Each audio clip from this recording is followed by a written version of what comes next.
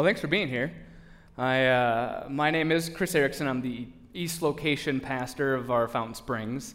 And wherever you are watching this or listening to this, I just want to say, again, thanks for being here as we walk through the Joyride through Philippians. The last 2 weeks, we've gone through chapter 1, and pastors Chris and Steve did an awesome job of just kind of taking us through how we find joy in things like loneliness and discomfort and suffering. And if you didn't get a chance to watch those or hear them, I absolutely encourage you to go check them out. They're definitely worth it. And today we are going to continue on with chapter 2 of Philippians. And I don't have any hard data for this, but I would argue that chapter 2 is the most quoted book in the Bible currently. I mean, you see stuff from chapter 2 of Philippians everywhere. You see it on billboards, you see it on tattoos, bumper stickers. I've seen it in vision statements. It's all over the place on social media. There is a lot of content within this chapter that we can really dive into. So I didn't want to take up a lot of time. I actually just wanted to hop right into it.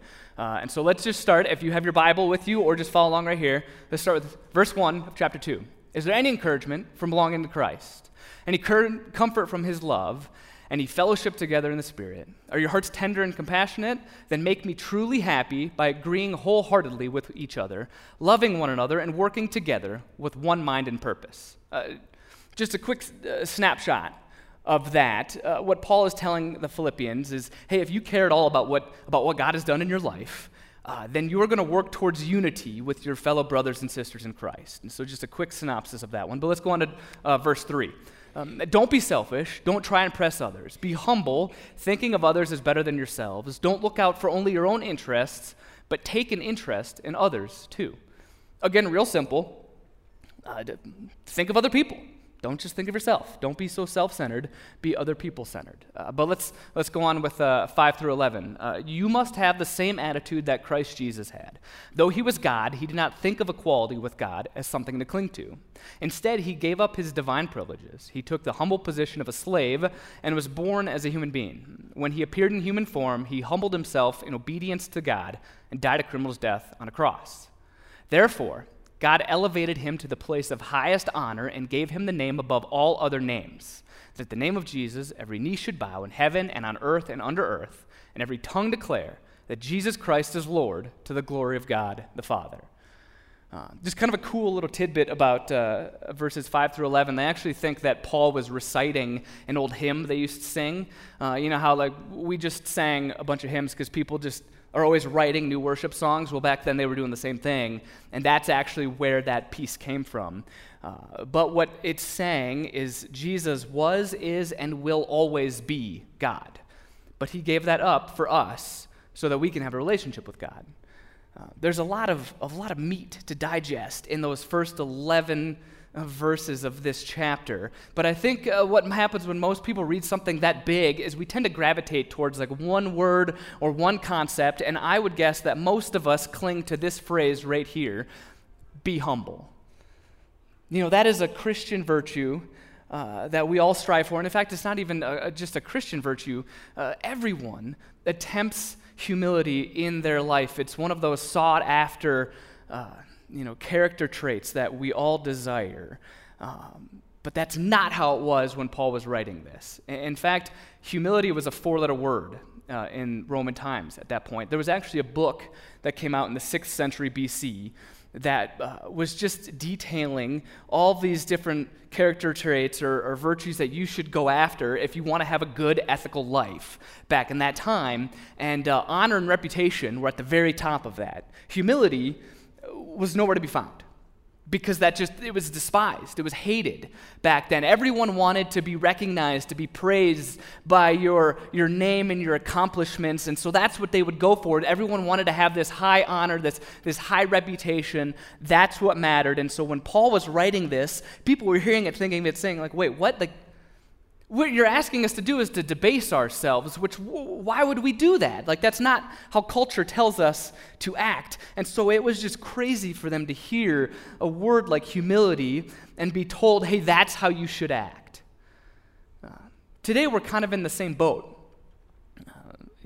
Humility is something we strive for, but But none of us really want to practice it that much. But yet we're told, okay, if that's where we find joy in life, well then I'm going to be humble. And so we do all these things to try and become humble.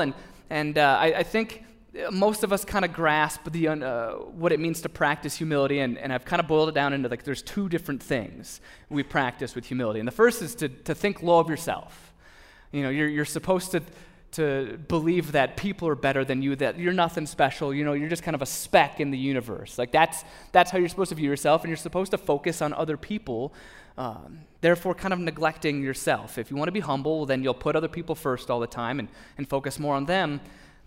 Well, I think we've kind of veered off on what humility actually means and what Paul was talking about to the Philippians, and it's kind of changed our view of things. See, I think nowadays we practice this, distorted humility. This idea that, well, that person matters more than me, and that's what I'm supposed to think. But then if they matter more than me, then that means I don't matter as much. And it kind of changes how we interpret what Paul was telling us in verse 3 and 4. And I think now we actually kind of read it like this. Don't be selfish. Don't try and impress others. Be humble. You do not matter as much as others, so focus on them. And we want to be good Christians, we want to be good people, and so we decide, okay, well, I'm going to put other people first. I'm going to view myself as less than. I'm going to view them as more, and as much as it kind of hurts, I'm going to just say I don't matter as much as that person, and that's how we try and practice humility. I used to go to Thanksgiving every single year with my sister's in-laws, and every year the same guy would make the turkey, and it was phenomenal. He'd spend all weekend making this thing, and it was smoked, and it was so good. And before we could say anything about how good this thing was, he's tearing it apart, telling us it's dry or it's undercooked, it's overcooked, there's not enough flavor, all of these things. And by the end of it, he's apologizing for ruining Thanksgiving. I remember being told and thinking, like, oh, that's just being humble. That's humility, because he doesn't want to take all of that recognition and praise. Well, that's not humility. In fact, that's something completely different. That's what we'd call self-deprecation, which is the voluntary denial of oneself from possessing, using, consuming, or enjoying something desired. Now hear me, I'm not saying that sometimes voluntarily denying yourself is a bad thing, because in the Bible we hear of fasting where God asks us to give something up that we desire. Sometimes it's a very good thing, but what is happening is we are denying ourselves some of the most basic human needs there is. William James, an author, says it best when he says this: the deepest hunger in human beings is the desire to be appreciated. I think it's pretty interchangeable that you could say the deepest hunger in human beings is the desire to matter. We all want to matter. We all want to mean something to somebody, but being humble means, well, we can't. We have to be less than them. We have to think they matter more. And so when I look at them, well, I don't matter as much, and honestly, that kind of hurts. And before we know it, we don't even realize what we're doing, but we're devaluing ourselves. We're ruining our own self-worth and self-value. And we're starting to look at people wondering, well, why don't you think that I mean anything? Why don't I matter as much as you do? And we start forming these rivalries and these competitions with people because we're tired of feeling like we don't matter. We're tired of losing our value voluntarily. My wife and I are both pretty big introverts. She's a lot more than I am, but we've realized in our marriage that we both need a solid day just to not talk to anybody, like even ourselves. And so it typically works out where during the week, one of us will have a day off while the other one's working, and so we've set it up to where the person who's working will just do everything that needs to be done to give that person a day off. So if my wife is off that day, I'll make sure I'll take our daughter Zoe to daycare, I'll go run the errands, I'll do groceries, whatever needs to be done to make sure my wife can have that time, because she means a lot to me, her time means a lot to me, and so I want to give her that time. Now, when it comes to my day off, I want to be a good and humble husband, and so I'll sacrifice that time. And I think, no, it's okay. Like, listen, like my time doesn't matter as much, and so if I need to go take, Zoe somewhere, or if I need to go do groceries, or that's no problem. Like, I can do that. I'll sacrifice myself. I'm being humble and I'm putting her needs first. But at the same time, I'm starting to look at her as think, well, she matters more than me, and I don't matter that much. And Man, now I feel like she doesn't think I matter that much, and I want to matter, so why does my time not matter? And pretty soon I have all this resentment built up because I don't matter, and I really want to, and I desire that. You know, the other day, that just actually blew up at us. It was my day off, and she had Zoe at a doctor's appointment, and the doctor was running late, and Abby was going to be late for work, and so she called me and was like, hey, I need you to get here and take over. And I yelled at her. I was like, why does my time not matter? This isn't fair that I do everything for you and you don't do anything for me, and now I'm just stuck having to continually sacrifice, and I wish that my time meant something to you. And she had no idea where that came from. I'd spent all this time picking her, sacrificing myself, which is what we're supposed to do because humility says that we're supposed to believe that they are better, that they matter more. But what we're doing is telling ourselves that we don't matter as much, and we're starting to get really sick of it because we desire that. We want to matter. We want to mean something. And so now I feel like we've hit this breaking point in our life where I'm tired of picking that person first. I'm going to pick me for a little while. I'm going to choose the things I want to do. I'm going to become the main priority. And so we've become very self-centered in how we act, in the things we do. And I would actually argue that this distorted humility has contributed to the current me culture that we're in.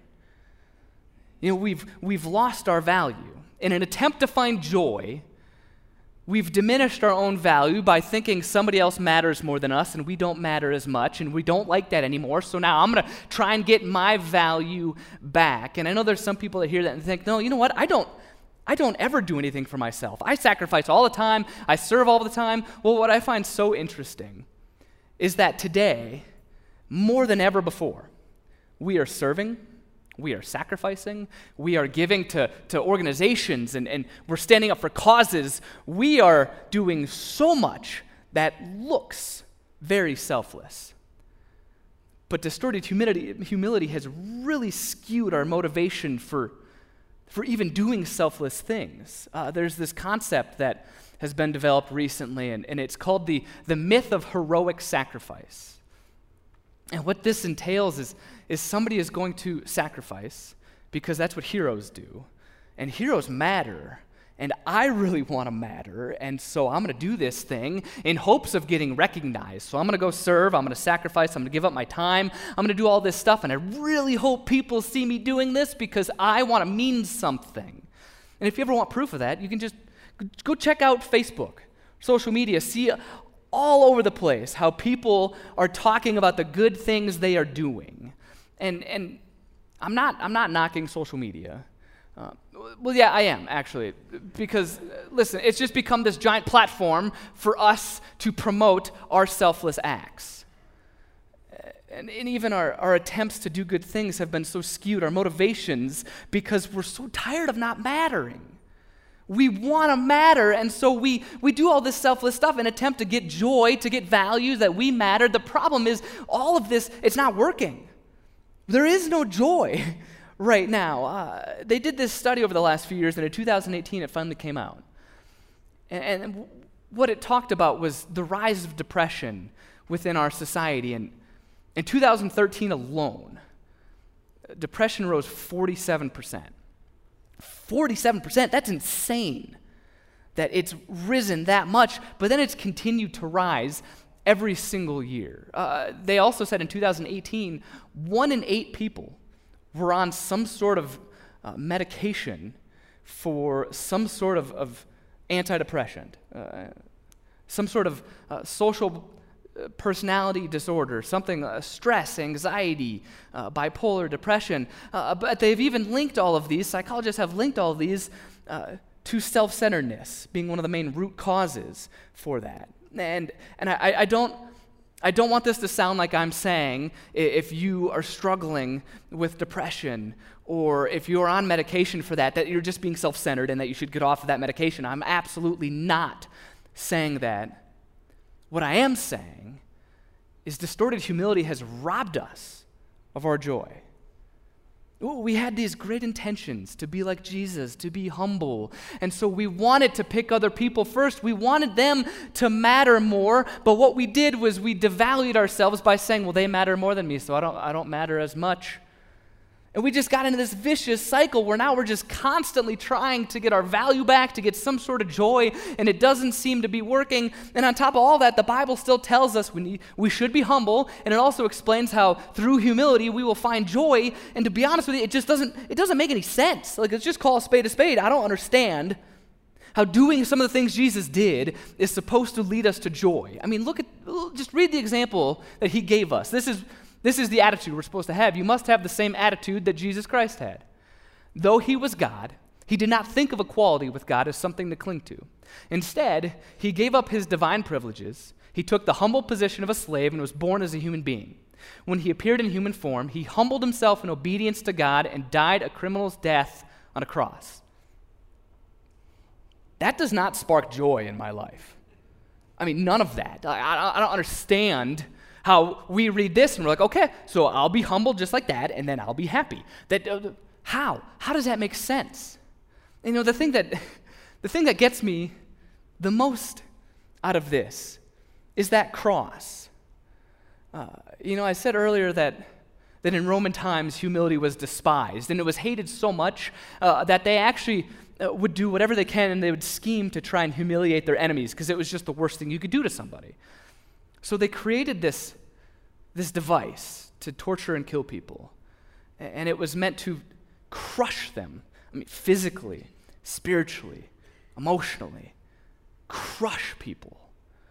See, what they would do is they would take somebody and they would hang them up on this giant wooden cross, put nails in between their wrists and on their feet, and they would just leave them there. You couldn't really breathe. You certainly couldn't get down. You couldn't fight, and you just had to slowly die. That was it. If you've ever seen a movie or a documentary about Rome or any culture in that time, everyone fought for an honorable death. You hear that all the time, I want an honorable death. There's no honor in hanging on this wooden cross. And Jesus did it willingly.